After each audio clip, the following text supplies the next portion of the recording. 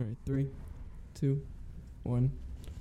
All right, we're good to go. Sam, how you doing? Awesome. Good. Finally on the podcast. Yeah. I was waiting to ask you for a while, and it just kept, episodes just kept coming. Yeah. But, No, that's awesome though. Yeah. Sam's been a longtime friend of mine, and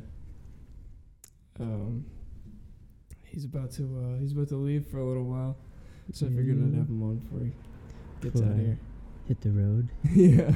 Yeah. So what are you gonna be doing? So I am already in the National Guard, but I'm switching over to active duty, which took about over 6 months of paperwork, but it finally went through. And so I just signed a new contract, and I have to go to different schools and training, and then I don't know where I'll be in the next 2 years. Yeah. But That's really cool, though. That's a seems like a really it's a brave thing to do. thank you. Yeah, Thank it's you. pretty cool. Yeah, it's more financial stability and just thinking long term, just because I just got married, and just with benefits, all of the adulting things, Yeah. and retirement, and it's fun, and I've always wanted to do it, and so it's it finally lined up where I could go. And we were in limbo for a while because with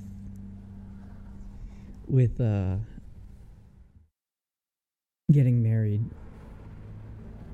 it was just kind of this place where we were looking for an apartment, but we didn't know where it would be. And so now it's we know where we're going. We know how long until it's going to be, how long until I leave. And so we don't need to look for a place, find different things. Yeah. And then, so you're kind of at that point where you're trying to manage responsibilities you've adopted. Yeah. Just admirable, for sure. But Yeah. it's really, really cool. So, and you wanted to get into, what did you want to go into? Later, long term? Long term, Yeah. possibly aviation. Mm-hmm. But right now, so I wanted to do I don't know. When I was younger, I wanted to be Marine, Okay. but I joined the Army. Okay. And so now I'm in the Army. I'm getting to do all the cool things, or I'm going to be trying out to do the cool things Yeah. the Army does. And so if it works out, I'll be able to do all the stuff I've always wanted to do. And then down the road, there's still an option of aviation. I can't really do it backwards, where I do aviation now and then down the road I can't come back and do this. I only can do this while I'm able-bodied and young. So, yeah. Wow. It's really cool. Military is definitely something I've thought about. It's a lot of the part I've thought about, and I've noticed in friends that have done it, is when they come back, they seem like they're a little more, people seem a little more rigid, structured. Yeah. And it seems like most Americans kind of lack that, almost,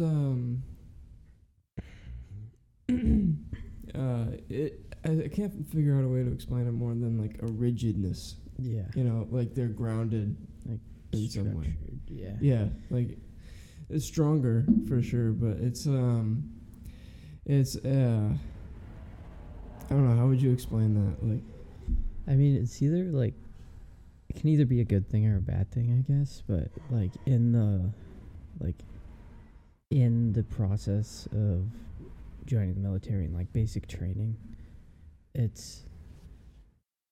that's all I've done. I've never been deployed or anything, so I can't speak for anybody who has, but in that process, they take like anybody and they break them down. And the initial phase is them breaking people down to create like one even playing field. Yeah. And so like it doesn't matter if you're the coolest person in school or a nerd or whatever you were. They break everyone down to the same level. And then they start, and that's like basic training and stuff. You like learn weapons, different things. It's all basics. And then you go to your advanced individual training or AIT, and that's when they start like loosening up and stop like, that's when they build you up. Okay. Instead of tearing you down, they start treating you like an actual human being again. And so like that 10 weeks of just like constant tearing you down and like destroying you can make some people, I think it can make some people tighten up, which can be a good thing or a bad thing. And like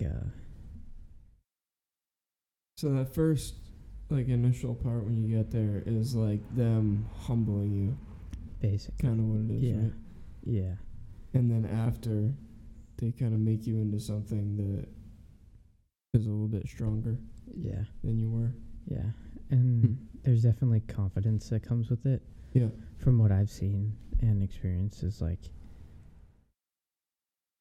after all that crap and like everything, and they start like building you back up, I don't know, you just feel better about yourself, and like it's like a pretty big achievement. And so I've noticed with like two of our friends that have gone, it's like they had a different type of confidence that they didn't have, and they were, I don't know, it's like we all went through the same thing, and so we both like can relate to an extent, and is like that evil playing field again, where it's like we went through the same crap. Yeah. Yeah, that sense of companionship too when you're there. Yeah. When you got your friend next to you. Yeah. You know, with the same button sweat or whatever. Yeah. And it just sounds like a really cool experience. I mean, I'm sure in the moment it's not very cool. It's not I'm very sure fun. it stinks. Sounds awful. But I was thinking too, now it seems like today most men live kind of seeking like comfort, you know, and don't really seek to push themselves anymore. Like, for example, like at work, I was having a conversation with someone today, and I was like, you know what I've been thinking about lately? I've been thinking about, this is what I said to him. I've been thinking about that basically I'm at this age right now where I can kind of do whatever I want, you know?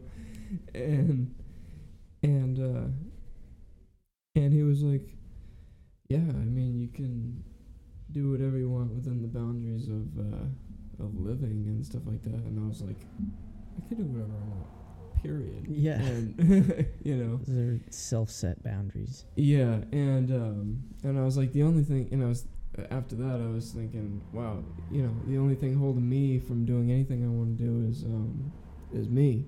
Yeah. You know, and like he's got these mental boundaries. You know, I can only go beyond what my current life's parameters have set for me. Yeah. I just thought that was really interesting because it seems like the military kind of can break you away from that and force you to kind of push yourself to be a little bit better. Yeah. And I've obviously never been in the military, but that's kind of what I picked up from you guys who have been so far, and it seems like we had, from what I read, men a long time ago used to have that experience more in daily life than they do now. Yeah. Because, they pretty much had to work to be able to live every day. Yeah. And if they ever got beyond the point of having to work to live, then they pretty much got bored, and they had to work to strive to be whatever else they wanted to be. Yeah. We still have to do that, but a lot of the motivation is to live comfortably and not to excel. Yeah. And make yourself better. Take risks and stuff. Yeah. So I was kind of thinking, that's just a really cool part of the military that I've seen in you guys. And that's it can be pushed through the military, but it's all down to the person, I think, because military can definitely sharpen that and help promote that and motivate you. Mm-hmm. But I know plenty of people that are in the military, and I'm not bashing them or anything, that are just comfortable where they are. Yeah. And they're just riding the wave, not really motivated. But there's those few motivated people that really I don't know, they push me to be better. Yeah. And it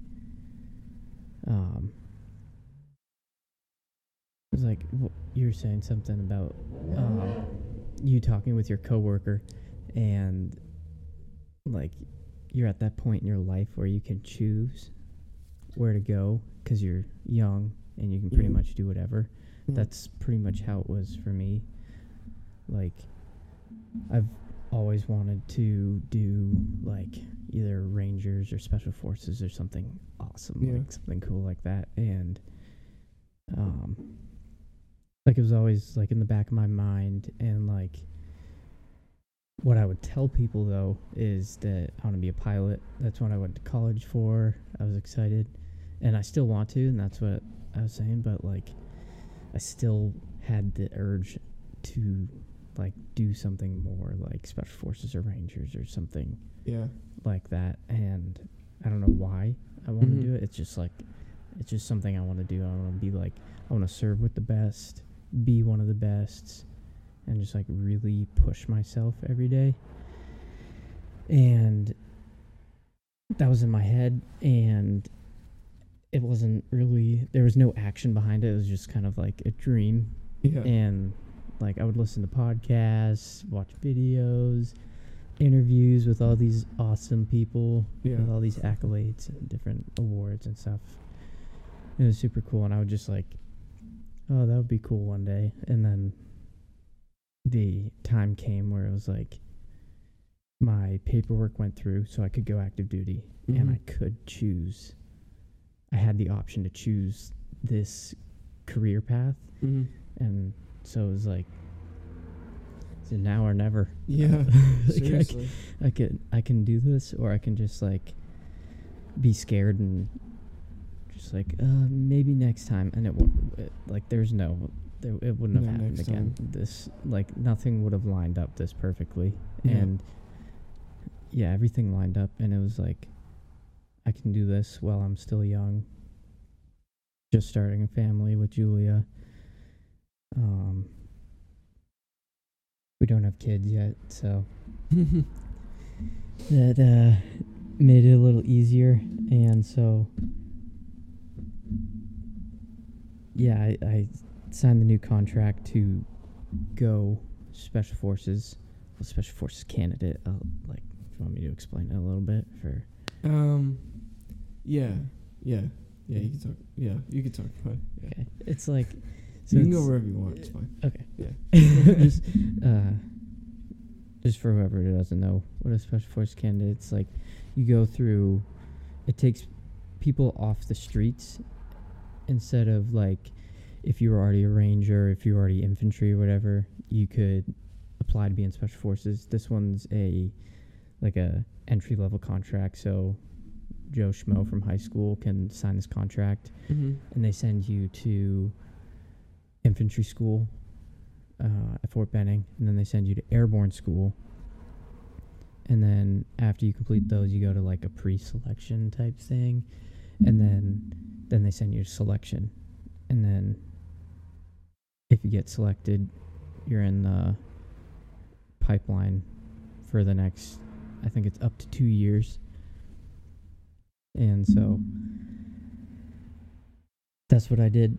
And so that's where I'm at. I'm leaving soon to go to start all of this training and stuff. So are you at the end of that 2 year span or at the beginning? The beginning. I have when I leave, I'll start infantry school and then airborne, and then. Okay, so you just got into the. So at the end of the 2 year span, you're gonna be entered into selection. Is that what you said? No, so it's about 6 months for infantry and airborne, and then after that, it's a 3 week, like a tryout for special forces. Okay. And so that 3 week span is like Hell Week for 3 weeks. How I've been explained it is like Hell Week for 3 weeks, and then at the end of it, they're like, "Hey, we like you," or "Sorry, see ya." Yeah. And so if I make it, that's a big if, because there's a high rate of dropouts, and It was there. yeah, and so that's a huge if. And yeah, if I make it, then that's when the 2 years starts. Okay. The next 2 years, whatever. Okay. Huh. Nice. So, what are you going to be doing if you make it into the special forces? I don't know yet. You don't know? I don't know yet. So I know there's different jobs you can do, and one of them is medic. There's engineer sergeant,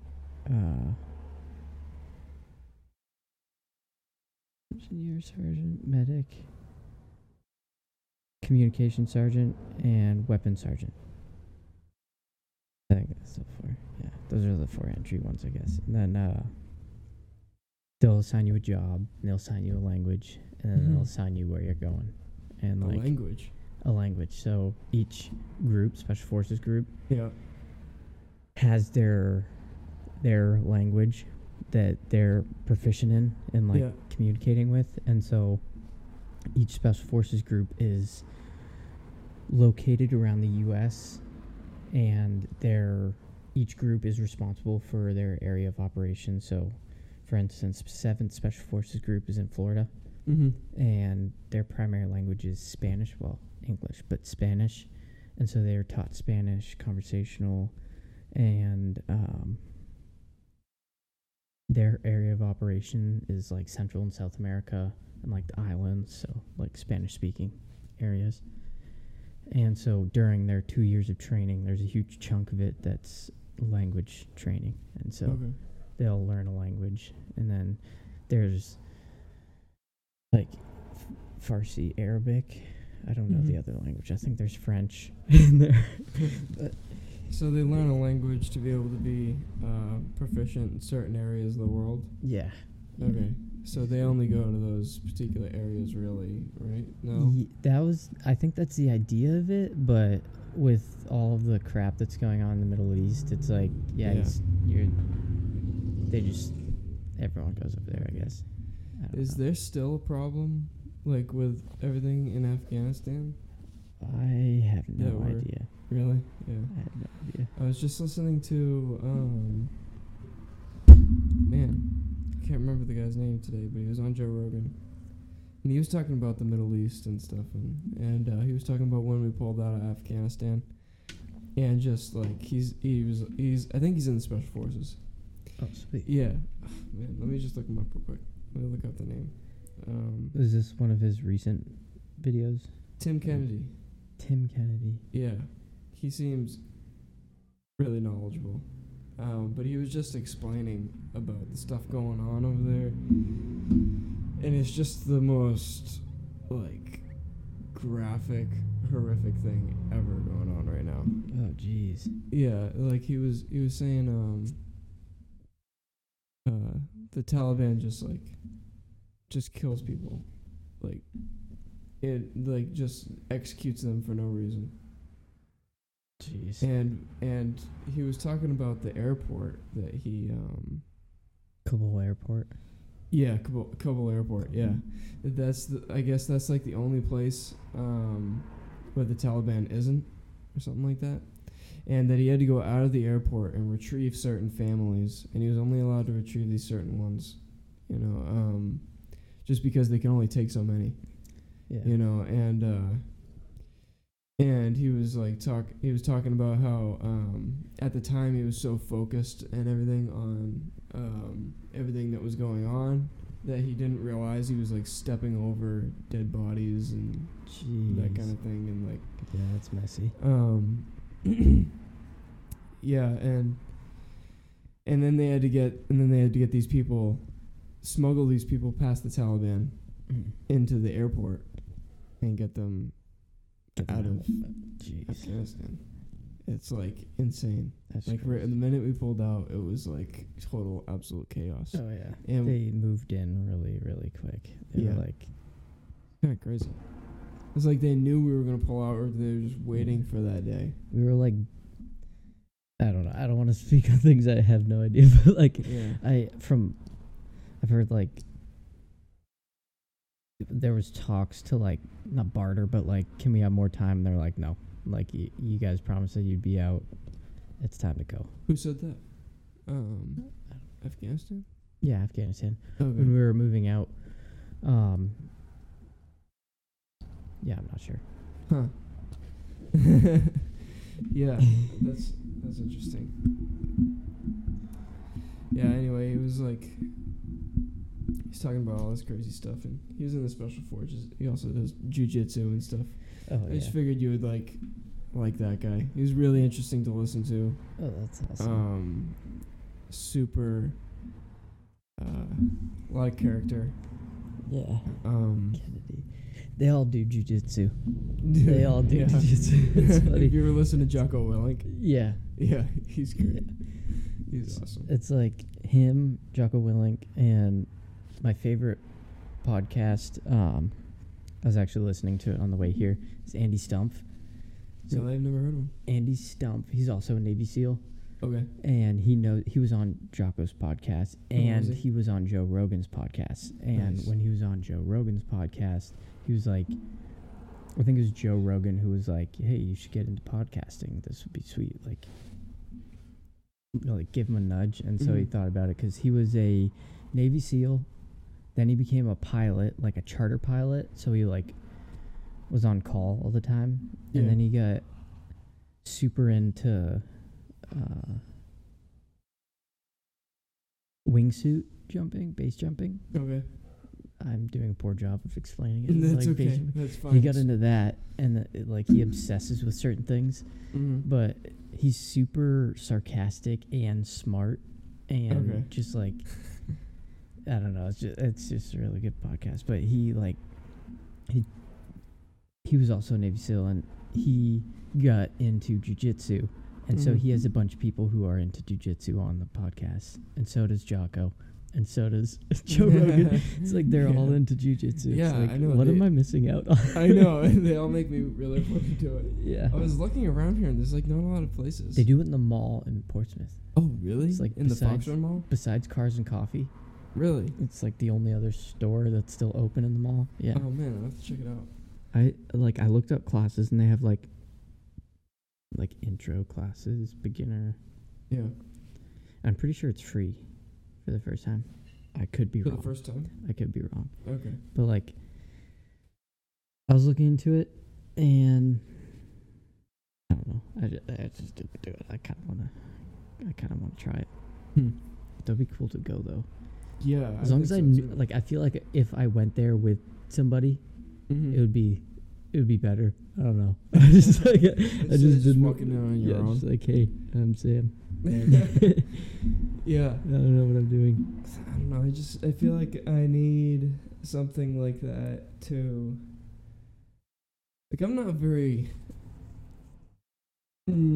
physically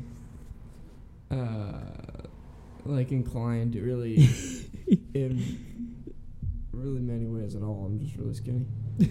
Same.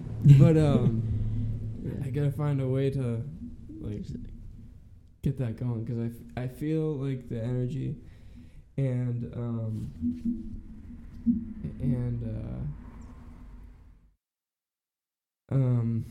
kind of like I guess it would be like just like male energy to just do something. Yeah. But it usually gets let out in like playing the guitar or driving or something like that. But that really doesn't It's like playing guitar maybe a little bit, but that really doesn't do it as much as like either getting into some kind of sport or martial art or fighting or something. Like I've thought of boxing. Yeah. It really doesn't release that energy. Yeah, I know what you're saying. Yeah. It's like it's like a masculine aggression that everyone has that you have to like like let out in some sort of healthy way. It's like going You know? shooting at the range, or like people have different ways of letting it out. But like I feel like with this it's more structured. Mm-hmm. Yeah. And so you have like a schedule and like, oh, this is a training day, this is not a training day. And so you can like I don't know, just work into your schedule and like Yeah. Yeah, and instead of just having the aggression like all pent up and everything, then you have a controlled way of managing it in a healthy way. You know, like I think the reason we have that is because we used to have to hunt for our food and be a little bit more rough and dominant with other males. Just that masculinity. Yeah. Being a dude. Yeah. I think it's an inherent trait that we have that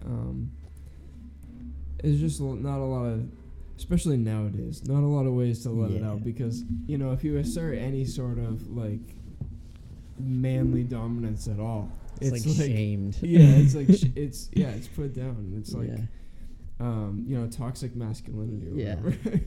I feel like crap, the pendulum has swung too far in the other direction, where it's exactly. like we can appreciate both sides. Yeah. We don't have to put either side down. It's like Julie's a super strong, independent woman. Yeah. But she also needs me. Exactly. And I'm a strong, independent man. That sounds weird saying that, but like I'm a strong, independent man, but I also need her. And there's like this balance in between.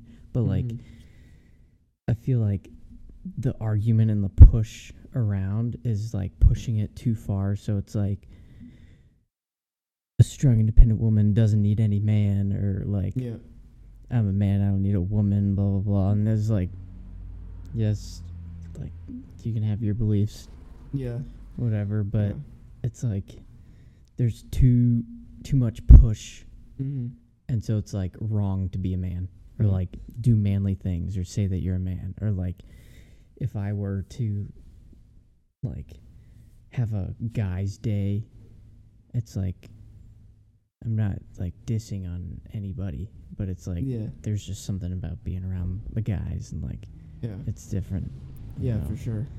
But like that's looked at negatively. Yeah, for sure it is.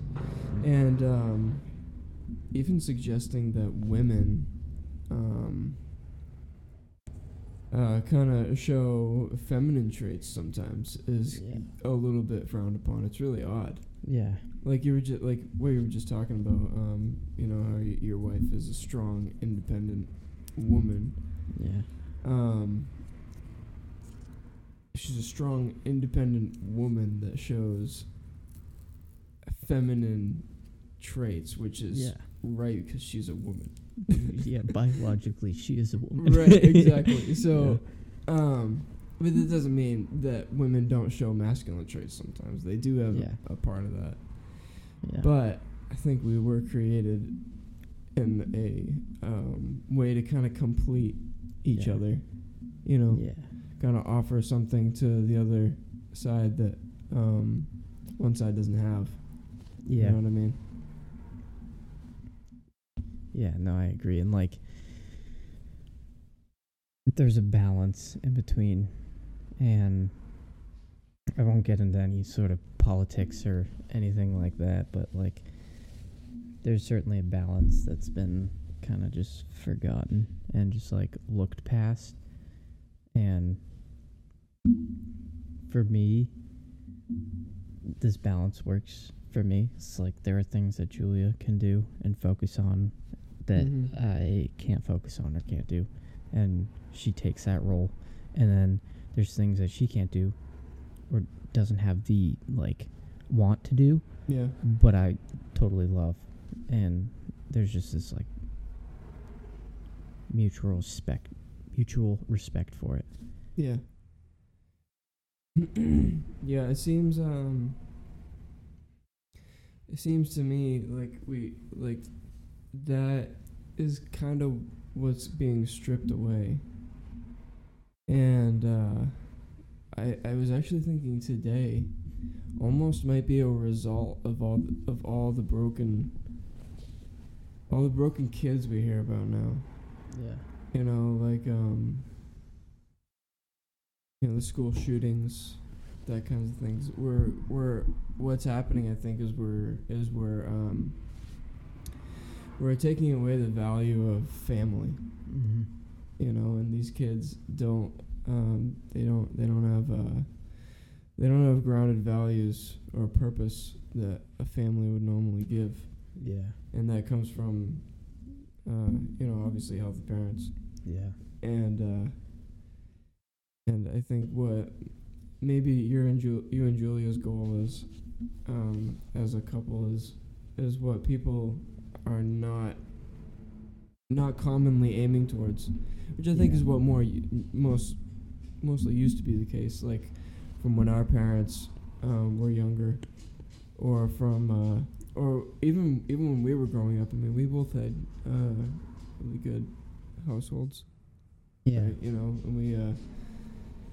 I'm not saying we're perfect at all. I'm just saying. I think there's a lot of missing families now, and kids just. And just the strong households and a complete, like, you can turn out perfectly fine in a broken household. Like, you can defy the odds, and like, it's not just like a death sentence. Like, oh, your family was screwed up, you're gonna be screwed up. It's like, you can go beyond that, but you're like, this sounds kind of weird to say, but, like, I feel like you're starting at a disadvantage. Yeah. And if you have, like, a strong family, a strong supportive family, you have the tools it takes, and it's up to you to I don't know, have the drive and have the motivation to keep that going, basically. Yeah, I agree. And it's and then on top of that, we have social media, and we have and kids talk online more. You know, and then there's less confrontation online, so it's more people are less afraid to kind of say something, you know, or to be kind of in your face, because they're really not in your face. They're on the other side of a screen. Yeah. You know?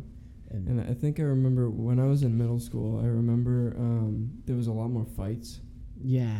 I was going to go down that line too. Okay. Yeah. Yeah. Good. I'm not the only one who noticed that, because I've been noticing that for years. It's like, now that there's so much, like, even with COVID and, like, people, like, so my wife's sister is like right in the thick of, she just left 8th grade, going into high school, and she's in that era of like was in middle school during COVID, and so electronics, everything, and whatever, and people have no filter online. Well, less of a filter online, and so they're like, they'll talk trash and like say whatever comes to their mind with no repercussions. Yeah. And like no sort of like confrontation, in-person confrontation, where I feel like before it was like that stuff that was said in person, and you would not say stuff like that in person because you would get beat up. Yeah. Or like it's like a popular kid talking trash to somebody else, and there's just no repercussion. There's no repercussion. So kids are willing to say so much more and like bully and just like say whatever they want, and they're like scared of confrontation, and they would never say that in person. Like you would never actually say something like that in person. You would get beat. And like when I was in middle school and high school, I was on like the cusp of cell phones in our age. And so like not a lot of people had cell phones. Everything was said face to face. Yep. Or like if something was said, there would be like whatever. Actual confrontation. Yeah. And like if you didn't like it, you'd fight somebody. Yeah, exactly. And like if you're the rich kid who's super popular or whatever, and you're just like bullying people, that wouldn't happen. Yeah. Like, yeah, it would happen, but you'd get beat up. Yeah, you would. Like, yeah. Eventually someone would stand up and be like, all right, I've had enough. Your words would catch up with you. Yeah, but like exactly. Online, there's just no, there's no physical repercussion. There's no consequence. No. Well, I mean, I think there is, but not in the way there used to be. Yeah. Like, when I was in middle school and no one had any phones, like barely any kids had phones, and probably the iPhone 3 was out or something like that, and you weren't allowed to have one until you were 16. Yeah. You know, that kind of thing. A lot more kids would get into fights. Yeah. Because that was like the only way. Yeah. To talk to people was like you'd see them at school the next day. You know. Yeah. And you wouldn't have any opportunity to converse at all when you were at home. Yeah. When you were at home, you probably weren't even thinking about it. Yeah. You were probably outside skateboarding or playing basketball or doing homework. Yeah. Or something like that. Instead of sitting inside on your laptop or on your phone. And and then when I got to high school, a lot more kids had their phones. Almost everybody had a phone. Yeah. And there were like no fights. And if I talked to my dad, there were a ton of fights when he was in high school. You know. And that was only for me when I was in middle school. But what I did notice is when I got to high school, there was a lot more suicides. Yeah. And I think it kind of swapped. It kind of went from there were fights to now there's suicides. Yeah. Because now, like what you were saying, there's no consequence for the person. Yeah. Who's doing the bullying or whatever. You know, no physical consequence in the moment, but those kids online hearing that stuff about themselves and also comparing themselves to other people on social media like constantly. Yeah. I think that kind of turned the tables to there's less fights and more suicides. Yeah. I feel like there's definitely a correlation between the two. Yeah. Like also, you don't really get the chance to face anybody. Yeah. You know,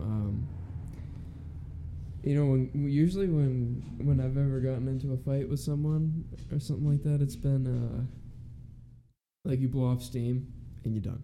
Yeah. And you guys are like, you shake hands, you move on. And you're kind of even friends. if you don't shake hands, yeah. Yeah, yeah. Or shake hands, yeah. Yeah, sometimes you're like even friends after. Like you're like it's okay. settled. Yeah, it's settled. That was good. There's no like weird emotions, like Yeah. like overthinking. It's just like, well, it's handled now. Moving Yeah. on.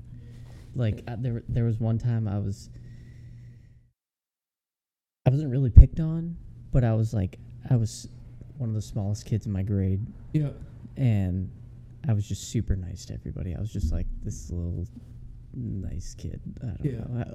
I was just super friendly. Yeah. And there's somebody who didn't know me, and because of my size, they thought they could push me around a little bit, Mm-hmm. and I was very like easygoing, and then like it went from like nudge in the hallway, like that classic like super petty like shoulder nudge, just to like I don't know why, but Yeah. they felt the need to nudge, and I was like, what the heck? And it kept happening to the point where like I was aware of it. I was like, am I being bullied? Like, is this happening? Yeah.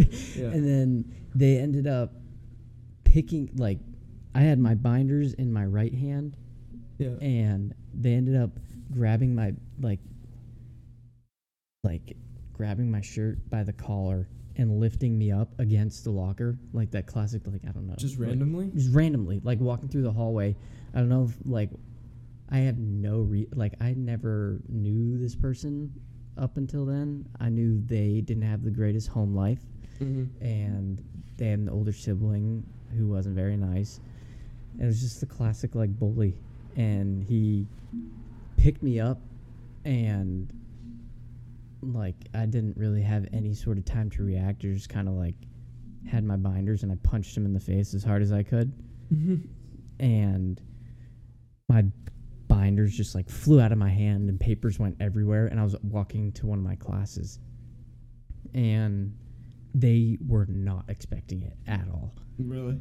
Not at all. They were like totally thrown off, like, awesome. what the heck just happened? And I was also in the same boat, like, what the heck just happened? Yeah. And they took off. Like, they just You disappeared. just ran? Disappeared, yeah, ran away. And I like gathered all my papers. My hands were shaking like for the rest of the day. I was like, I'm not a bully, and so I don't know, I just felt like I did something wrong, but at the same time I was just defending myself. Yeah. Got to class, I was waiting to get called down to the office. Yeah, just exactly. waiting. I was just like, it's gonna happen. I'm in the wrong. I punched somebody in the face, and nothing ever came of it. And there was one time, this was like either that same week or the next week. I didn't see them after that. I like went to the bathroom during class one day, and they were in the bathroom, and it was like one of those weird bathrooms where it's not really near any classes. It's like down the stairs, and so I go into the bathroom, and he saw me, and he was like, "You want to fight?" Like, blah blah blah. And he was like, he got all angry, and I was like, "Dude, I don't want to fight you." And I like, I feel like in the moment, I felt like I was being like super passive, like, dude, I don't want to fight, but I was just like, dude, I don't want to fight you. Like, I don't know what I did. I don't know what you did, or like why you feel like you have to fight me. But I was like, honestly, I just want to be your friend. And really, I was like, I don't want to fight you. I just want to be your friend. And he was just like, once again, totally caught off guard. And I like dapped him, like gave him a little hit. I was like, we're cool. There's nothing weird between us. And then like from that point on, we like gave each other head nods in the hallway. Like there was no weirdness. It was handled like, dude, I don't want to fight you.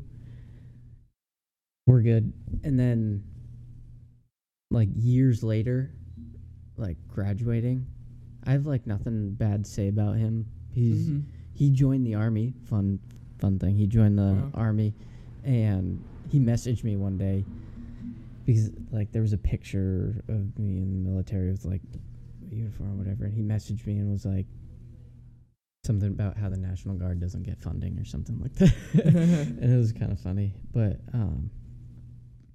like, you know, like you're on Facebook, if you like, you can select something for people to donate to. Yeah, I think so.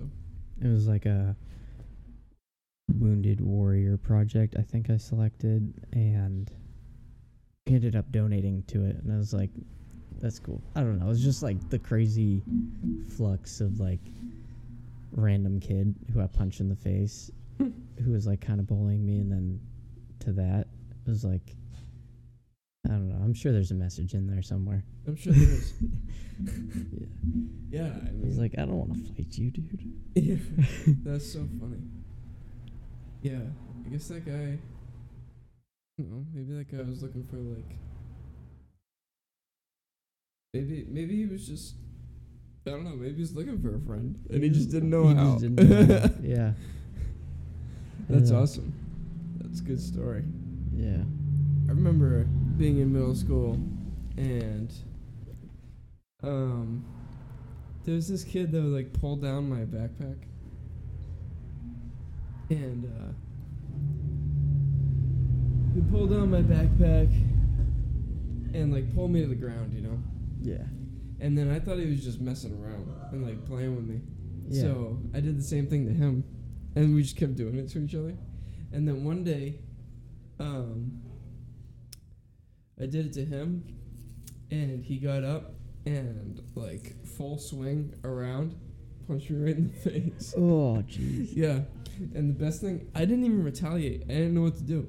You know? And I hit a locker too, like right after. Like I flew into a locker. Oh, jeez. And right behind me was this chick that I was like that I had like a crush on at the time. Like right behind me. And I didn't do anything. And she was like, and she was with her friend, and she's like, Robbie, are you okay? And I'm like, yeah, I'm good, you know, and I just kept walking out to the bus. You know, this is leaving school. And I was just like, and this kid just like kept walking. And that was an experience I had. Another experience was, and most of the time I didn't retaliate, which probably wasn't that great. What happened after though? Like, did he keep doing it, or was he just like, well, I'm satisfied? No. You need to keep doing it. We actually we weren't friends, but we were pretty, like we knew each other. You know? And I saw him not too long ago, actually, in Hanford. And it seems like he's doing well. But I used to get stuffed in this locker too. Jeez. But I didn't retaliate. I don't know why. One time I did retaliate. Actually, I was on the bus, and there was this kid that would hit my head like every day. And then one day I just wasn't having it, and I was just like, and then this kid hit me in the head, and I just turned around and punched him right in the nose. But that was the only time, I think, one of the only times I've ever retaliated. Was that the last day he kept hitting you in the head? Mm-hmm. Nice. He got really mad that I hit him too. Like, I don't know what he was expecting. You know? It was handled. It was just handled. And we just sat down, and then later on in the day, he was just like, actually, this was in the morning, and then the bus ride home, he was like, yeah, we're good. That's cool. Yeah. I deserved the punch to the face. I get it now. Yeah, that kind of thing. It was pretty. And the bus driver didn't even see it. I don't know that's how. awesome. Maybe it was all the kids getting on, but there's just some things words can't communicate. Yeah, exactly. Yeah, it was really loud. What? Oh, okay, we can pause it for a second. Okay. All right. Sweet. All right, bathroom break. Potty break. All right, back from the potty break. Back from potty break number 1. Awesome. What were we talking about? Crap. Being bullied. Oh yeah. Kinda. Yeah. Yeah. I actually was bullied quite a bit, but I didn't do anything. Yeah. But that was more like middle school. Yeah. And you turned out fine, so hey, maybe it helped. I think so. Yeah, maybe. Yeah, that was more like middle school, and I guess I don't really blame them for bullying me in middle school because I was kind of an idiot. And I was like, I dressed in like 6th grade. I dressed in like all gray, and like had like this long, nasty looking hair. You know, it wasn't like my long hair before I got it cut recently. Like your Jesus hair. Yeah. Yeah. It was like, it was just yucky. It was just Yeah. Don't look at my 6th grade. Yeah, and the 7th grade got a little bit better, and I could see as I started to progress and notice how like kind of I didn't take care of myself kind of. Yeah. I mean, that it started to get a little middle better. school. I can't think of anybody. Yeah, that's It's true. Like, Yeah, that is true. I mean, now it's probably a little different. I feel like people just like are too concerned about all that stuff now. Yeah, they're definitely a little over concerned Yeah. about that kind of stuff. Like I was never thinking about what I looked like in 7th and 8th grade. Yeah. Like I did not care. Really. And by 7th grade, I kind of was a little insecure, and I was like, man, you know, what would probably make my life better is if I got a pair of LeBrons. You know? It's like every And 7th grader. Exactly. And those are the ugliest stinking pair of shoes, dude. Yeah. You remember? Wait, were we talking about that not so long ago? See, LeBron Soldier 8s. Do you remember those? those I are, got those, too. sorry to anybody who has those, but yeah, they're ugly. Those are freaking ugly. Those are pretty ugly. Alright, but you know what is cool, though? Is the zipper. Do you remember the zipper? It was like a Velcro, unzipped, on the side. Yeah, but it also had shoelaces that served Yeah. no purpose. Exactly. Yeah. It was, It's like over-engineered, not really thought out. They're still in the box at my parents' house in perfect condition. Pristine condition. Yeah. Because they have to be I for cleaned them whatever with reason. The Foot Locker shoe cleaner, which was actually glass cleaner. Yeah, literally. In a different can. I had that same thing. I had one pair of like Jordans. I think they were Jordans. I don't know. I had one pair. I got them at Marshall's, so they were like. I love Marshall. Marshall's was my like go-to. Yeah. It's kind of funny. Still is. It still is my because go-to. they have all these like cheap clothes and they're like nice brand. Yeah, they are. Like it doesn't. I don't even care about the brand per se, but it's just like good quality. Yeah. really Good is. quality clothes for super cheap, and that's Yeah. still where I shop. But like, I remember. So my parents were never well off, and I Yeah. grew up like as soon as I had a job, I was buying my own clothes Right. when I turned 14. And like even before then, it was like very rare to get new clothes. It was always hand-me-downs. Yep. And so when I finally got a job, everyone in New England's first job is Market Basket. So when I finally got a job at Market Basket, I started buying my own clothes at Marshall's. And so I remember in 8th grade and all throughout high school, I had my, like, pretty much all my money went to, like, buying clothes, buying nice Vans. Because I wore Vans. I wasn't about the Jordans. They were too expensive. Yeah. I got Vans and, like, nice clothes. And I, for some reason, I don't know why, I always wore a button down. Yeah. I had, like, people's closet full of T-shirts. You know how people have a ton of T-shirts? I had a ton of button-down shirts, and that's all I wore. And so, like, at school, everyone thought I was, like, loaded. Everyone thought I was rich, Really? apparently. Like, I had a few interactions where people, like, mentioned, I was like, what are you talking about? Like, you do not know me. Yeah. And there was, I remember it so vividly because I was just like, what the heck am I doing? Yeah. Because I was in English class, English 11th grade, Yeah. and somebody made the comment, like, something about getting me to pay for something because I'm rich, or, like, something like that. I was like, what? And he's just like, oh, your parents are loaded. Like, they probably have a yacht and, like, a helicopter. I was like, what are you talking about? That's so funny. They did like, all this I've based been off of what you working- were wearing? I've been working since it's been legal to work Yeah. to buy my own exactly. stuff. Yeah. And, like, totally different subject, but I feel like not a lot of people do that nowadays. Is like that work ethic is like I had no choice but to have that type of work ethic, and so it was kind of like forced, and like I had to get a job if I wanted like nice clothes or new clothes, Right. and not hand-me-downs.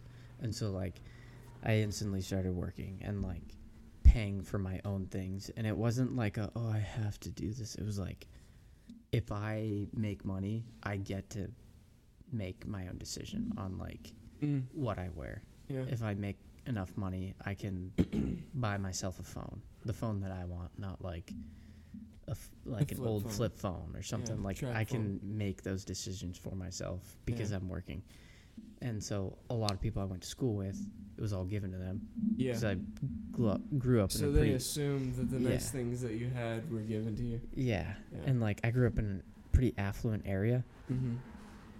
And so a lot of people had these things just handed to them and they didn't have to work for them. But it wasn't the case for me. And like, right. Not saying that like, oh, I had to work for everything, but like, yeah, it's different. Like growing up doing that, I don't know, it's just like it in a way it like not matures you quicker, but like you have a different perspective on things where it's like kids I go to school with have never bought their own clothes and they wear like the nicest, like they have the Jordans, they have like all these stuff because it's just like handed to them. And so like working for that is like a different perspective. I don't know. And I feel like that's one of the reasons why I like am the way I am is like just having to work for things and like not expecting it from anybody else. Right. And I'm not saying like my parents did anything wrong or anything, but like I honestly think it benefited me in the long run, like working for these things. And I know a lot of people are in the same boat too. Yeah. And even kids that grew up in rich homes, I've known some that have grown up in rich homes, and their parents specifically said, "We're gonna make you work for your things, because we know what's gonna happen to you if we just give everything to you." Yeah. And even if maybe the plan is for me to hand down whatever I'm doing to you someday, you're not going to be physically or mentally prepared to handle it if we don't start you off now learning the basic core values that you get from being a little more independent and having that work ethic. Yeah, definitely. Yeah. I think that, a lot of people don't have that opportunity anymore, it seems. Yeah. Which is really sad. Yeah. It is, because I'm seeing these kids grow up now, and I'm just, and a lot of them sound really just, old saying that. What was that? You sound really old saying that. I sound seeing what? These kids grow up. Oh, yeah, I know, but kidding. it doesn't seem like I was in school that long ago. Yeah. But so much has changed since I've been in school. Yeah. Like, I remember when the iPhone 4S came out, and we were so excited. Yeah. And some people had it, and some people didn't. And it was like, you know, the next best thing. And now we're on, like, the iPhone 25. Yeah. You know, and so it doesn't seem like that long ago. But now, like, 6-year-olds have phones. Yeah. You know, and it's like their face is just being sucked into this phone. And they're so submerged in this virtual life. And now we're getting into the metaverse where we leave. You know what I mean? I don't even know what the metaverse you don't even know what is. It is. It's Mark Zuckerberg. Came out with this. Like I've seen the videos, but I still don't get it. It's like okay. So basically, like the way I'm interpreting it is you leave this world for a virtual one where you can basically have a life in a computer, pretty much. So like it's virtual reality, but you can have a fully separate life in it. Yeah. So basically you're saying, okay, this life isn't good enough, so to be able to escape this life. Right, so I'm a nerd, so now I'm going to be cool. Exactly. Yeah. So I don't have to adopt any responsibility except for the responsibility to get the money to be able to leave this life. Yeah, like live a fake life. Live a fake life because... Be able to create my avatar like it's a Wii. Yeah, and exactly. Then, And And then in that universe, you don't even have you barely. I mean, you can't incept like perfectly new ideas, but you don't. You go beyond the boundaries of physics, and you go beyond the boundaries of nature. Yeah. Which opens the door for these radical people who like do the whole sex change stuff and the freaking just everything perverted, you know, the everything perverted, and now they can do this, and it exists in this virtual world, like it actually. Where man is the creator. Yeah, where and man like is the creator. Yeah. Where does it end? It's like, very scary. Where does it end? It's very scary. I feel like that's a really cool concept for a video game, but like, yeah, where does it end? Yeah, like, this is creating a whole new life in a computer where you can fully leave the responsibilities of this world. Yeah. Like, you can have yourself hooked up to a food tube and an IV and live in that for forever. Literally. Have you seen WALL-E? You're in it. Have you seen WALL-E? Yeah. The screens, and they're sitting on the thing.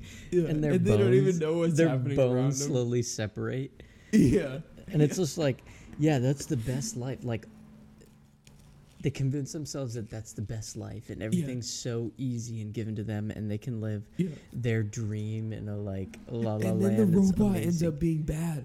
Yeah. Remember? Yeah. It's inevitable. Exactly. The robot comes back. I was listening to a Joe Rogan podcast, and it was like they were talking about Alexa, and they were talking about how this little girl was being really polite to Alexa, like, thank you, Alexa. And she was like being really sweet to Alexa. She's like, and then there's other people who are like, F you, Alexa, like, shut up, Alexa, or like being mean to Alexa. And then it shows, or they ended up asking the little girl, like, why are you so nice to Alexa? She's just like, I just want to be nice so that when when the robots take over, they'll spare me, or like something like that, where it's just like, I just want to be nice so when they take over, it's like, wow, maybe she has something figured out. Dude, I was just reading today. It's so funny you mentioned that. I was just reading today about a company that's building combat robots. Have you not seen a sci-fi Have movie, you not dude? seen Terminator? Yeah. Have you never seen iRobot? Oh my gosh. Literally. It's like, what are we doing? At what point do we just like stop and take a minute? Like, should we be not like, can we do this? It's like, should we be doing this? It's that line from Jurassic Park. I think that's from Jurassic Park. Is it? It's man, what's the Jeff Goldblum. Yeah, and he goes, we were so caught up. He goes, we were so caught up in whether we thought we could, we stopped to think whether we should. Yeah. You know, because they were bringing back the dinosaurs. Yeah. You know, and he was like, well, maybe this isn't a good idea. We say that's a little far-fetched, but with everything that's going on, it's like, take a few notes from this. Yeah, seriously. Like, I'm not freaking out about, like, robots taking over the world anytime soon, but it's still like, could happen pretty easily. You know? Yeah. I don't know. I mean, the cars drive themselves now. You know? Yeah, some drive themselves. And like robots to think autonomously, and like they have so much data stored up, like a computer. Like any computer knows more than any human ever, period. Yeah. Like, but you have to... Well... Any single human ever. Like, what's stored on a computer, like Google. But we've also... That's debatable because people have also said that they're not able to make a conventional computer that can compute... computers may be able to compute more efficiently, but that's because they don't have to compute as much. So like emotions and stuff. Kinda, but our brains are so extremely intricate they won't ever be able to achieve that with conventional computing. Quantum computing, maybe. Those are words that I don't understand. I don't really understand quantum computing either. Quantum. I really don't. Yeah, me neither. But I know that it's not a... Like, we can't create an all-intelligent brain Mm-mm. to think for itself or anything. Well, we can, but the brain has to be able to develop on its own. You know what I mean? It has to be able to get smarter and smarter on its own. Yeah, and It's like have kinda like- reason. What was that? Like, and have reason and like. Yeah. Yeah. And be able to learn on its own. Like, real authentic artificial intelligence. This is in a realm way beyond my scope. Yeah, I mean, I know like a very basic idea, but I don't know how it works, you know? Yeah, me neither. Like, I can tell you it's a bad idea. Yeah. Like, Or I like, mean, I don't know to be a movie genius. maybe we just beat the Russians and never have to use it. I think that's the concept of any American thing ever done. Just beat the Russians, never have to use it. Oh, man. We have achieved artificial intelligence. We beat the race. Let's move on. Yeah. Can we not make a war out of this? Now the war is, or now the game is beat the Chinese. Yeah. Holy crap! The stuff they have, the technology they have, Yeah, I have no idea. it's ridiculous. Well, we probably have it too. We probably just keep it pretty hush hush. Probably keep it pretty low radar. I think the military has a lot of stuff that they aren't telling us. If they do, I have no idea about it. Oh yeah, I'm sure. I wouldn't even ask you anyway because I'm sure you wouldn't be able to tell me. Pretty national. No, like, Yeah. I'm National Guard. But I'm a truck driver in the National Guard. I I don't have know anything listened like to that. a lot of people talk about it. Like a lot of people who are ex-military, Yeah. that kind of thing. Like one of them, I don't know if you've heard of the guy. He's a physicist, and his name is Bob Lazar. He was on Joe Rogan as well. Oh, sweet. I love Joe Rogan. He's awesome. Yeah, he is. And this guy was basically talking about how he got hired to be he got hired to back engineer some aircraft that was found that was basically unexplainable aircraft. Yeah. He was talking about how there was an element that they used to create that could operate out of the realm of physics. So it would kind of create an area where gravity didn't affect it. Time almost didn't affect it, it seemed. And it could operate out of the realm of resistance, obviously, because it basically didn't care about physics. Like, it didn't care about gravity, it didn't care about resistance or anything. It was like using a laser. It could move from that. Like, if I was to put a laser across the wall, that's how it would move. And he was talking about this, and he got basically kicked out of the military. Well, he wasn't in the military. He was a scientist working for the military. Yeah. For basically, he brought his friends out to see it in the desert because he knew where they tested them. So he brought them out there at night to watch them fly in the sky. And that's how he got caught. And really interesting. That's crazy. Highly suggested. Don't watch the documentary, though. I'm not dissing Jeremy Corbell or anything, but I could not watch the documentary. At the beginning of it was, to me, it was kind of cheesy. A little far-fetched. It wasn't far-fetched. It was just like the way he presented it. I was like, oh I just like couldn't continue to watch it. It was like, I don't know. It was just way too over dramatized. Yeah. And just the way Bob Lazar is able to talk about it in Joe Rogan's interview is so much more authentic than any documentary that someone else could have produced. Jeremy Corbell's a great researcher and everything, but I just couldn't bring myself to watch that. Yeah, exactly. That's the one. Yeah, you gotta listen to that, dude. It's phenomenal. Oh, sweet. It is nuts.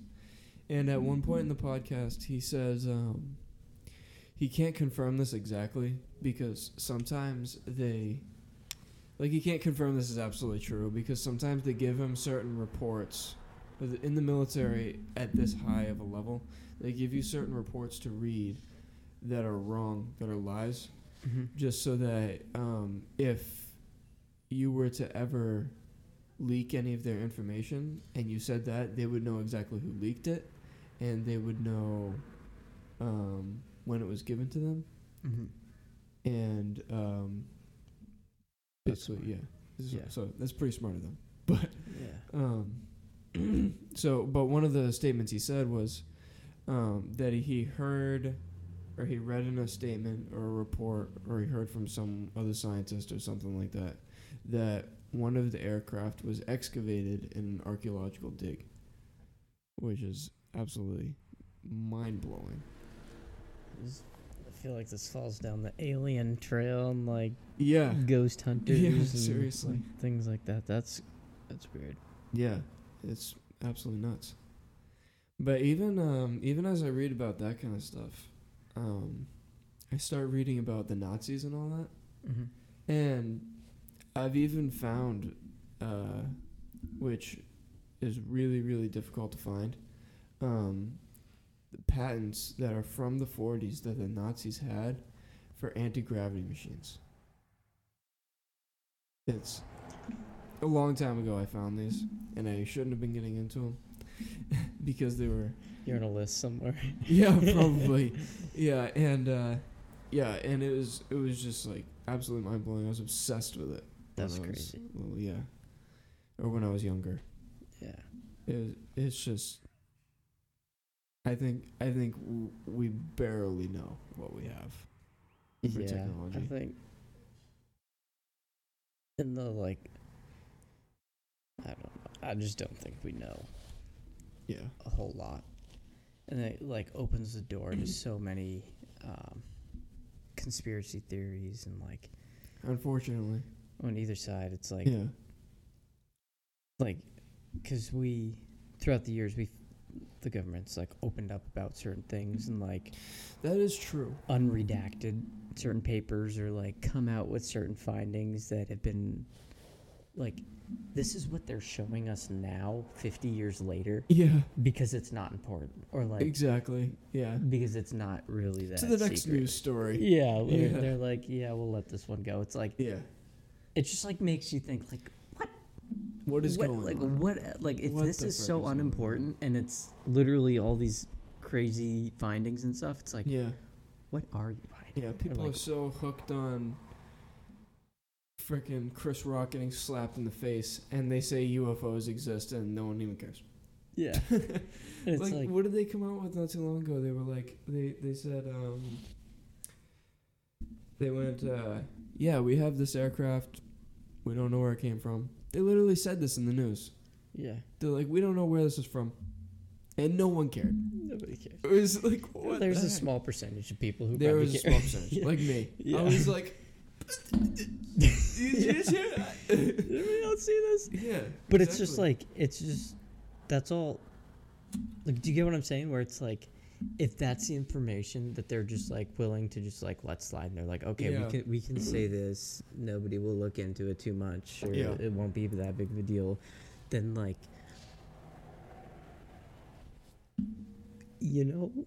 what else is there? What else is there? What are we not that's hearing? That's classified, or that they're just not talking about. And it's you could say this about any subject or a relationship. It's just It would just make you ask questions. It you would. know? Yeah. Just like, I don't know, there's that trust. And you can say you trust the government and for the greater good and all these great things, but it's like what is being hid? And if it's for our own good, then that's great. I'll just like look the other way, I guess.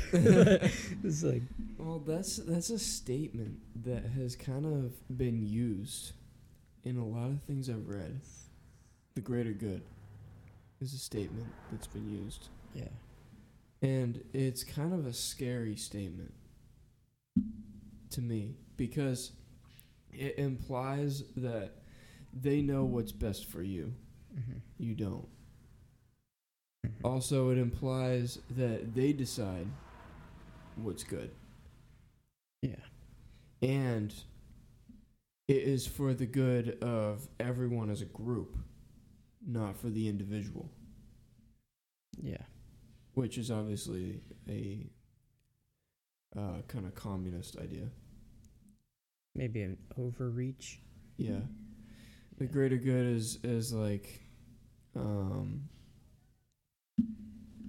you're willing to sacrifice something meaningful for the group. Yeah. But it's not the individual that's willing to sacrifice something meaningful. It's the people looking out. It's the people looking out for the group that's able to that decides what person to sacrifice for the rest of the group. Yeah. You know? It's kind of like the mentality during COVID. Yeah. Like wearing the masks was if you really think about it to a bare minimum level, I am wearing this mask so you don't get this, right? Yeah. So basically, I'm responsible for the health of everyone in the grocery store. Yeah. Which is wrong. I'm Yeah. not responsible for the health of everyone in the grocery store. I don't brush their teeth. I don't pay their bills. I don't pay their bills.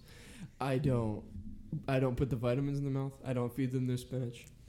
I don't buy their groceries. Yeah. You know, so they're responsible for keeping themselves healthy and making sure that they're equipped to handle the sickness that comes. And really, if everyone did that, yeah. if everyone did that at any given moment, how healthy would this country be? Yeah. Instead of everyone else making sure, adopting the responsibility for every single person around them. But it's like, I feel like that's part of America as well, because we also have Social Security, because we also pay taxes, and it's like, I have a truck, or I have my Jeep. It has big tires, 4-wheel drive. Mm-hmm. I can drive on gravel road, but not everyone has that, and not everyone chooses that. And that's like free will. You got your choice. You can choose to drive a whatever car you name, but I'm still paying just as much taxes to the state and to whoever to pave these roads so that all cars can ride on it. Right. It's like that right group mentality. Like, I don't need it because I can go off road. Well, I have a Jeep, whatever. But like, it's that group mentality, which is it's hit or miss, you know. Yeah. There is a factor to it. I think there is a community factor, but you can only handle so much. Yeah. Really. Yeah. And implying that you're responsible for everyone's health, I think, is a massive overreach. Is a bit of a reach. Yeah. And it's unattainable, Yeah. really, I think. No. And you're going to be at it for forever. Yeah. Because you're never going to reach that point where... It's just not going to happen. No, it's not going to happen at all. But taking that money out of your paycheck to pave the roads that you drive on, and everyone else drives on, because it is your roads and it's everyone else's roads, is definitely, I think, a reasonable request. Yeah, to make. Yeah, and you know, and I would do it willingly. Really, Yeah. I mean, I want nicely paved roads. Yeah, exactly. I don't want to wreck my car. But I don't want to live in Massachusetts. at the same time, how, like, same thing with everything. Is like, how far does it go? Like, where's the line? Yeah. And I feel like this is going, like, getting political, and, like, back in the day, I feel like they weren't thinking of these things. Mm-hmm. But at the same time, it's like we're making so many laws about so many different things and so many things, different taxes, everything that is becoming like where's the line? Like, Yeah. And I feel like that's where libertarianism comes in. I'm not saying I agree with it or disagree with it, but it's like there's the left and the right and what they believe, and libertarian is more in the middle, where it's like, all right, you guys may have some great ideas, but how about less government? Yeah, exactly. Less of all of this, because we can make rules forever and then become so reliant on these make rules. As many rules and as we want. But at the end of the day, who's going to follow them? Yeah. It comes down to the responsibility of the individual. Yeah, and if you paint somebody in a box, they can be a perfectly good person, but they're probably going to break the rules. Like, it's going to happen. It's just human nature. Exactly. Like, you do the wrong rule for the wrong person, they're going to break it. Does that make them a bad person? No. I don't know. Yeah, exactly. We can endlessly legislate things, and it really won't fix our problems, I don't think. And it's it's like Jordan Peterson was talking about it. He was talking about how in Canada he was standing up against how they were legislating basically what you can say to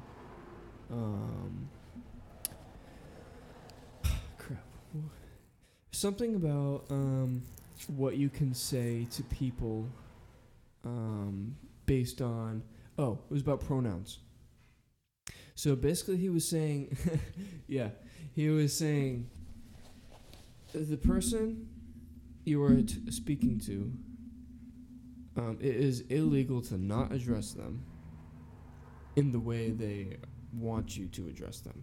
Whether you want to address them in the way you want to address them or not, or whether you decide that you're going to address them in that way, it is illegal or whatever. Yeah. And which is wrong. Obviously, it's a violation of free speech. Yeah. Whether you want to, be friends with the person and say, okay, I'm going to address you how you want. Yeah. Or not, that is your decision. And it's wrong to suggest. And it's wrong to suggest that it wasn't that he didn't it wasn't that he was upset that they were legislating it. Yeah. He wasn't upset that these people were suggesting that they wanted to be talking about the pronouns. That's a totally different subject. Yeah. But the fact that they were legislating it and saying that by law is wrong. Yeah, that's where the line should be drawn. Yeah, it's like, exactly. Yeah. It's like you may not agree with it, and like, I don't know, there's so many different things on that. Like, freedom of speech is one. Yeah. You have the right to say like whatever you want, but like, I don't know, just be a good person. Yeah, don't be a jerk. And that's going back to what we were talking about earlier, being raised in the correct household. Yeah, exactly. And like, I don't necessarily agree with it, but like, I'm not just going to be disrespectful to somebody. And like, to their face, just like purposely just taunt them or like be a jerk. Right. Like, I'm not going to do that. And if that's what you're going to do, that's your decision. If you're going to be a jerk and like just torment somebody, goes along with bullying, that's your decision. Right. Hopefully you don't choose that way. Yeah. But it's also your decision.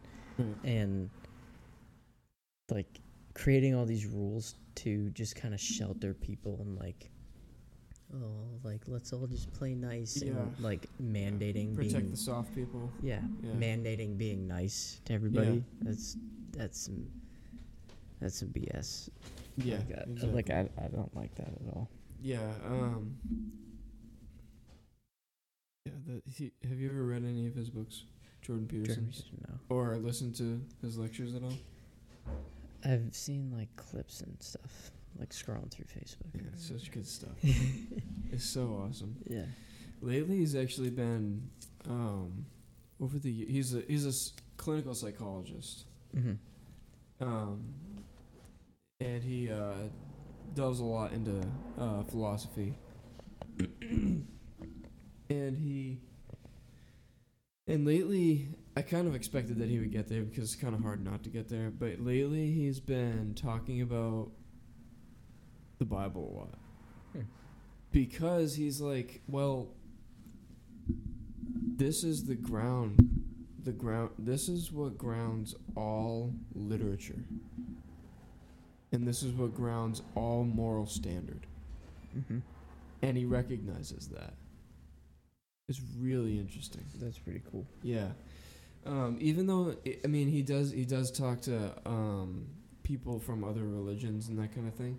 Yeah. But what you slowly start to realize, to listening to these people from other religions, is they all have the kind of like the same moral principles, and they all kind of came from the same place. The only thing that they're missing is that they don't accept Jesus as the Lord and Savior. Yeah. I mean, that's not the only thing that they're missing, but most of them, that's really like kind of the main thing they're missing. But a lot of them actually are really beneficial in a practical worldview way. Yeah. They just don't have that accepting Jesus as your Savior as and Christians that do. Relationship. Yeah, they don't. And that's really, that is what they're missing. Yeah. It's Yeah. it's really interesting. Really interesting. Like Buddhism and stuff has like if you listen to any Buddhist talk, they talk about certain principles of life and all that are really true and that the Bible actually talks about. Yeah. They're just missing that part. Yeah. Of the relationship part. Yeah. And they worship someone that was not the Savior of the world. Yeah. As well. Exactly. And like that was one thing. So going to Liberty, it's a Baptist college. Is it really? Yeah, it's a Baptist Oh, college. I didn't know that. Yeah. I thought it was Baptist is a branch of Christianity, isn't it? Yeah. It's all part of the same thing. So one of the things going there is like you have people from every background. A lot of Baptists go there. It's a thing 'cause it's a Baptist college. But you also have like Pentecostal Christians, Catholics, people who don't even believe in Jesus, like people who don't believe in anything, who are just going there for college. Yep. It's an interesting school. If you don't believe in anything, it's gonna be one heck of a ride. If you're an atheist and you choose to go there, like that's awesome. Good for you. I don't know how you'll enjoy it, but yeah. Where was I going with this? Yeah, one of the things that we talked about was, there's like primary beliefs, like primary belief, like I believe that there's God. Yep. Like how many religions fall into that? You believe there's one God. Yep. There's so many religions who believe that. So many people who believe that. Yeah. And then there's like the next step. It's like after that, it's like I believe that I don't even know where to go from there. It's like there's one God and he created the universe. Okay. Then that like makes the group smaller. Mm-hmm. And then it's like I believe that he had a son, or I believe that there is going to be a return of the prophet. And then there's like the next smaller group, and it's like these fundamental beliefs where it's like if you believe in God and you believe that there's a creator out there, there are so many religions that believe that. Right. And it's all of the, I'm not saying, not like diminishing it, but there's all the secondary beliefs like I believe that this prophet was Muhammad or Jesus. Okay. That's like a divide in the road. Like, I believe that this is the person that we believe in, or this is the person. Like, even Mormons that believe in this person. It was actually kind of recently. I'm not doing this any justice. I'm not speaking on behalf of any Mormons because I don't know, but they believe in something else, and so it's like all like there's these primary beliefs where it's like you believe in a God and that you were created for a purpose by this God. Yeah. So many people believe in that, and so many people believe in that, but then it gets broken down even further, where it's like there's Jesus and then there's Muhammad and like the different prophets and everything. But like as a Christian, you believe in Jesus, and that's where a huge divide is, and like the different religions. And it's like, I believe in Jesus, and then this person's like, well, I believe in Muhammad, but they all have the same principles and everything. Mm-hmm. And it gets broken down even further. And like, I think the thing that separates Jesus and Christianity from everything else is the actual relationship, that it's not religion. It's not like a bunch of rules you follow, like, right. Yep. Like, oh, I have to do this and I'll inherit heaven, or I have to do this and I'll inherit. It's like the only thing you have to do is accept Jesus in your heart. You know, it's like, it's super simple. And there's the Old Testament, which gives us a list of rules, but that's where Jesus came in, and like what blew my mind, like this is taking not a weird turn, but like a different turn, is like what blew my mind is like actually grasping the concept of like the veil being torn, because like all other religions, they have like priests and like all of these people that you go to so they speak to Jesus. So with Jesus, it was like in the Old Testament, you would go to the prophet or like the pastor or the person, the human. You would go to them, and they would go through the veil and go to the Holy of Holies, and they would talk to God for you, or like they would be the one communicating, and then they were like the earthly representative. But when Jesus came, it literally tore the veil in two, which is like symbolic, but also a literal. He tore the veil, so that like the veil was like 4 feet thick of leather and like all these things and whatever, and it ripped it right in half. And so it like, there's the like metaphorical tore the veil in two, but there's a literal tore the veil in two. And when Jesus came, it was like him tearing the veil in two, meaning that we had direct access to God, that we could talk directly to God. We didn't need some other human, some other sinful man, right, to talk to, and then he would talk to him. It was like it took out the middleman. And so there's that relationship, and I feel like a ton of other religions, like that's what they don't have, and like that's a missing piece. And like, I know for me as a Christian, that gives me peace, and like I don't have to talk to another human. Like, we're all screwed up. We are all screwed up. Like, people look at pastors, and like, I don't know what it is, but people look at pastors and they're like, they're my person to talk to so they can talk to God. It's like, no.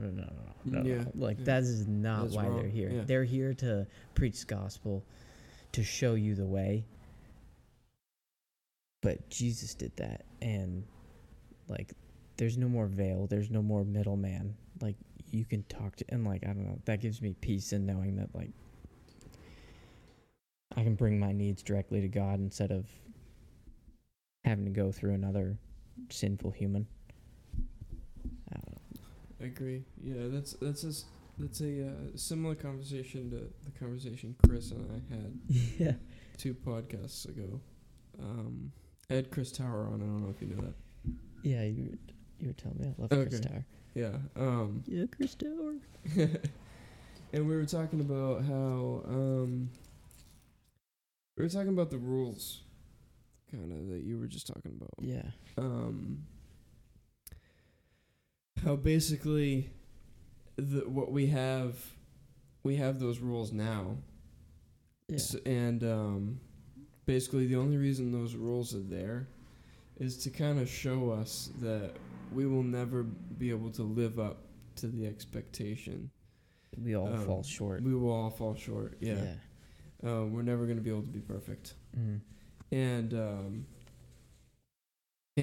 obviously Jesus is the ultimate example. Yeah. Given to us, and we should try and be more like him. Yeah. But we will never ever be there. Yeah. And trying to do that to get to heaven is a lost cause. Yeah. And the only way is through relationship. Mm-hmm. You know. And like, cool thing is like, one thing how it was explained to me once is in archery. Mm-hmm. If you miss the target and it doesn't hit the target, it's called sin. Which is what is it called? Sin. The target's called sin? No, if you miss the target, it's called sin. Okay. And so it's just like, I don't know if it's a metaphor or a literal definition, but like where we miss the target and where we miss our mark, it's sin. And like if that was a term made a long time ago. Yeah. Yeah. Because archery's got an old sport. Mm-hmm. You know, it's been around a long time. And I don't know if that's where the term comes from, but I know that in Christianity, everyone's gonna sin. No one's perfect. Right. Everyone's gonna miss the mark. Like in archery, everyone's just gonna miss the mark. You're not gonna be perfect. Right. You're not gonna hit it. And so it's like, there's that peace in knowing like everyone's gonna screw up. It's gonna happen. And it's like, it's not up to you. It's like not predestined or preordained. That's a totally different conversation, but it's like everyone is going to like mess up. Yeah. Everyone's gonna fail. Yeah. Yeah. And what I also thought was really interesting about what you brought up about the veil and everything is there's actually physical evidence, physical archaeological evidence for Jesus' death. It's really cool. I don't know if you've ever read about it or anything. No. One that I'm really interested in is the Ark of the Covenant. I don't know if you've ever read about the guy who found it, or who supposedly found it. It's regular knowledge in like Israel that it was found, not in America for obvious reasons. Yeah. And I mean, for reasons obvious to me, I guess. Like that would totally shake the foundation of most education and everything nowadays. Yeah. If that was common knowledge. Yeah. But the Ark of the Covenant was found by a guy named Ron Wyatt underneath where Jesus was crucified. Golgotha. No. Wait. Yeah. Was that what it's called? Golgotha. Yeah. Oh. Okay. Anyway, it was found underneath where Jesus was crucified, and you know how you would have to sacrifice a lamb, and you would have to put the blood of the lamb on the mercy seat. Yeah. And it was, I'm pretty sure it was kept behind the veil usually, right? Yeah. In the temple. Yeah, there's like The Ark of the Covenant was kept behind there? Yeah. Okay. There's like different layers to it, and the Ark of the Covenant was in one of the layers. Yeah. If that makes sense. Okay. And so he like had to he was a biblical archaeologist, and he basically read multiple texts and biblical clues on where it was left. Mm-hmm. Even texts outside the Bible, like old ancient records of certain things. Yeah. And he excavated. I'm pretty sure he ended up leaving the Ark of the Covenant there. and I could find one picture of it online, Yeah. like of the real Ark of the Covenant in the cave, That's wild. and spent weeks excavating this one spot. It's a sacred area that they had to get permission to go into, and on the mercy seat of the Ark of the Covenant was blood that he got analyzed. Yeah. And he was able to figure out, which normally isn't possible, but for some reason with this blood, it was as if it didn't really die. And and he was able to figure out how many chromosomes it has. Yeah. And it has half the amount of chromosomes that it should, which means it only had a mother. Isn't that nuts? That's So the That's blood, tricky. when Jesus died, dripped down, and the earth split, remember? Yeah. In the Bible. Yeah. And the storm happened and everything, and the earth shook and cracked and all this, Yeah. whatever. So the blood had to have dripped into the crack onto the mercy seat when Jesus died. Isn't that nuts? Crazy. And this is a little bit after the Ark of the Covenant was supposedly missing. Or Yeah. whatever. So no one even knew it was down there when he was crucified. Yeah. So he was crucified in the exact spot that he had to have for his blood to drip onto the mercy seat. That's wild. Because he was the ultimate Lamb of God or whatever. Yeah. Right? And, And like on top of that, I remember like growing up, there was this I don't know what he was. Like, you ever get those planetarium?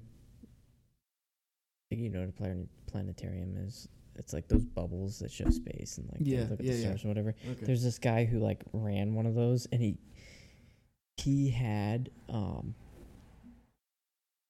like this planetarium set up where like I don't know, for thousands of years people have been using the stars to tell time and like different things and like patterns in the stars to tell when different dates were, like solar eclipses and different things. And he was able to go back and by date and like sunrise and moonrise go all the way back to the day that Jesus was crucified and to the second and the hour of the day he was crucified there was this solar eclipse. Yeah, no, like it was crazy. It was like they lined it up so perfectly, and like in the Bible it says the sky turned red, and like there was this crazy like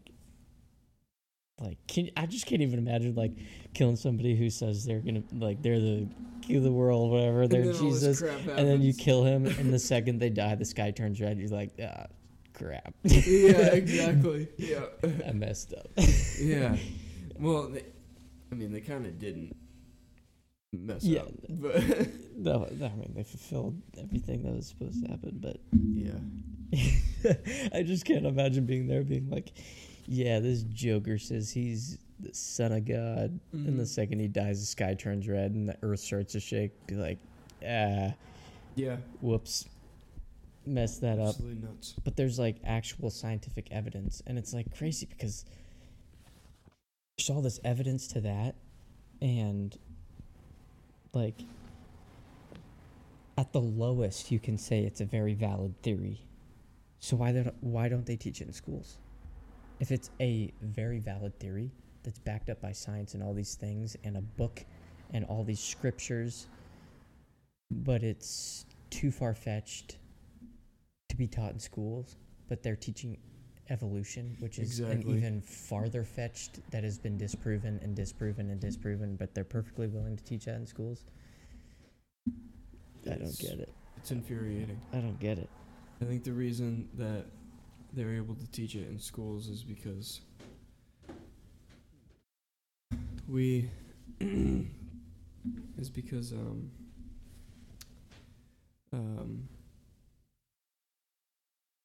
where am I going with this? I've had one of those. I'm a lightweight. Everything that has been created by God Obviously, the devil can't create anything, but he takes everything that God's made and he twists it to something that's different. He's unoriginal. Like, Yeah. He can't create anything. Yeah, but he twists it into something that's wrong. Yeah. Into something. He perverts it. Yeah. And I think that's basically our whole world. Yeah. And It's very true. And it has to be held up by this twisted worldview. So the grounding to that is education and how we raise our young, which goes back to the family. It's also like, don't quote me on this, but a very terrible man in history whose name begins with an H is like, I believe, like, I'm maybe misreading this quote, or I don't know, is like, if you want to change the world or change a nation, start with the children. And like, I don't know, just the education system. Start with the young and how they begin to think. And you're like Platoing their minds. At that point, it's still developing, and you just kind of direct the development. It's crazy. I'm assuming you're talking about Hitler. Yeah. Hitler's fascinating. But that's a word very for it. Fascinating in a way where you can look back and say, this is what evil is, and this is what we are fighting against. And whatever, it comes in a lot of deceiving forms. Like we make a lot of things that are evil now, they come in very nice looking packaging. And Hitler did too. In the time that people loved him in Germany. Before he started killing everybody. They needed a strong leader, and he was a strong leader. Very strong leader. Like, he would tell them, like, all these amazing things. And the economy was great. And, like, all these great things, everything's awesome. Just do this, and, like, little sacrifices here and here and here. And people were just, like, handing it over. People started handing over their responsibility to their leader. And then next thing you know... It's and he's like a really screwed up. Well, obviously he was really screwed up, but even more, after you really think about his motive, it was to make a better race than the human race. If you read about his actual motive in his writings, it was to make the Aryan race, which was a step above human. That's wild. Which is why he was into eugenics. Oh, yeah. You know what I mean?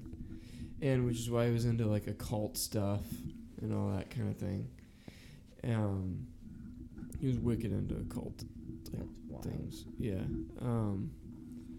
One thing that actually that influenced his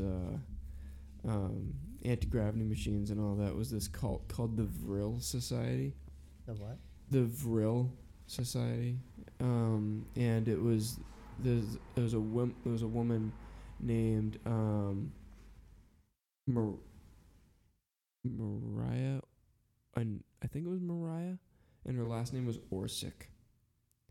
And all the women in this group, it was all women. All the women in this group, they were basically like Satanist cult. And they had really, really long hair, like past their butt hair. And this was just part of the cult thing. And they channeled basically beings from like other dimensions and all that. Is basically what the point of their cult was. And that's where Hitler got a lot of his ideology and military technology inspiration from. That's trippy. From what I've read. Yeah. Is like from his writings and documents, things like that. It's really weird. And it just like, yeah, it was totally messed up. Yeah. It was very interesting. On a totally different note. Perfect. I was gonna say the same thing. On a totally different note. Not that Hitler's not fascinating or anything. Have you watched Stranger Things? Yes. Yeah. Dude. That's not on a different note. That's just like what we're talking about. But I don't know what made me think of it. But wait, have you finished it? Season 4? Yeah. Yeah. Okay, don't say anything. Don't say. I'm on episode 4. Or 5. All right. I'm still Spoiler watching. alert, by the way. Yeah, no, I don't want to give anything away. I'm just saying. So when the first season came out, I was still in college. I watched most of the first season and then was like, "Oh, this is awesome." Never watched it again. Mm-hmm. Great show. I was like, it was sweet. And then now that it's been like everywhere, I was like, maybe I should watch this again. So me and Julia started rewatching it, and it is awesome. Dude, it's nuts. And we're on, so like season 1, amazing. Season 2, pretty good. Season 3, Season 4, back to awesome. And it is sweet. And it's like more horror-y. Yeah, it is now. And I'm still in a spot where I haven't figured stuff out. I'm still super confused. Yeah. But it is so good. So you just told me you watched all the stuff in between, though, right? Yeah, I'm on season 4, episode 5. Okay, good. 5. See, I was gonna say there's a lot of holes if you didn't watch this. There's still a lot of holes. I'm still Yeah, trying I to know. figure out. Yeah, it explains a lot by the end, though. Okay, sweet. Yeah. And they're coming out with season 5, and there's still 2 episodes that are releasing before I leave, which is gonna be awesome. Yeah, that is gonna be nice. Yeah. We'll see those, and then Although they release on the first day of Robstock. Oh, that sucks. That's what I was saying. Maybe we should all watch it. That would be fun. That'd be cool. Yeah. Unless you and Julia want to watch it together. It's completely My only thing is, like, so before I leave, I'm going to spend a lot of time with my family. Oh, and so yeah, on absolutely. the 3rd, I'm going to the Portsmouth fireworks with my family. Mm-hmm. Because Portsmouth fireworks are awesome. That was kind of just telling where I'll be. That's not really a good thing to do. But, yeah, going to the Portsmouth fireworks. And I know I want to go to Robstock at least one day. Right, yeah. No, That's definitely not going to be. completely understand Not spending time with people before you leave. Yeah. Yeah, absolutely. And fun fact, my sister just had her baby today.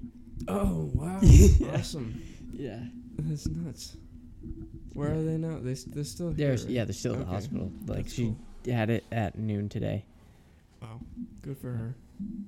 And they're Kenny. they're not keeping it like hush hush or anything, but they want to be the first ones to post about it or like tell people about it. Okay. So only our family knows. Okay.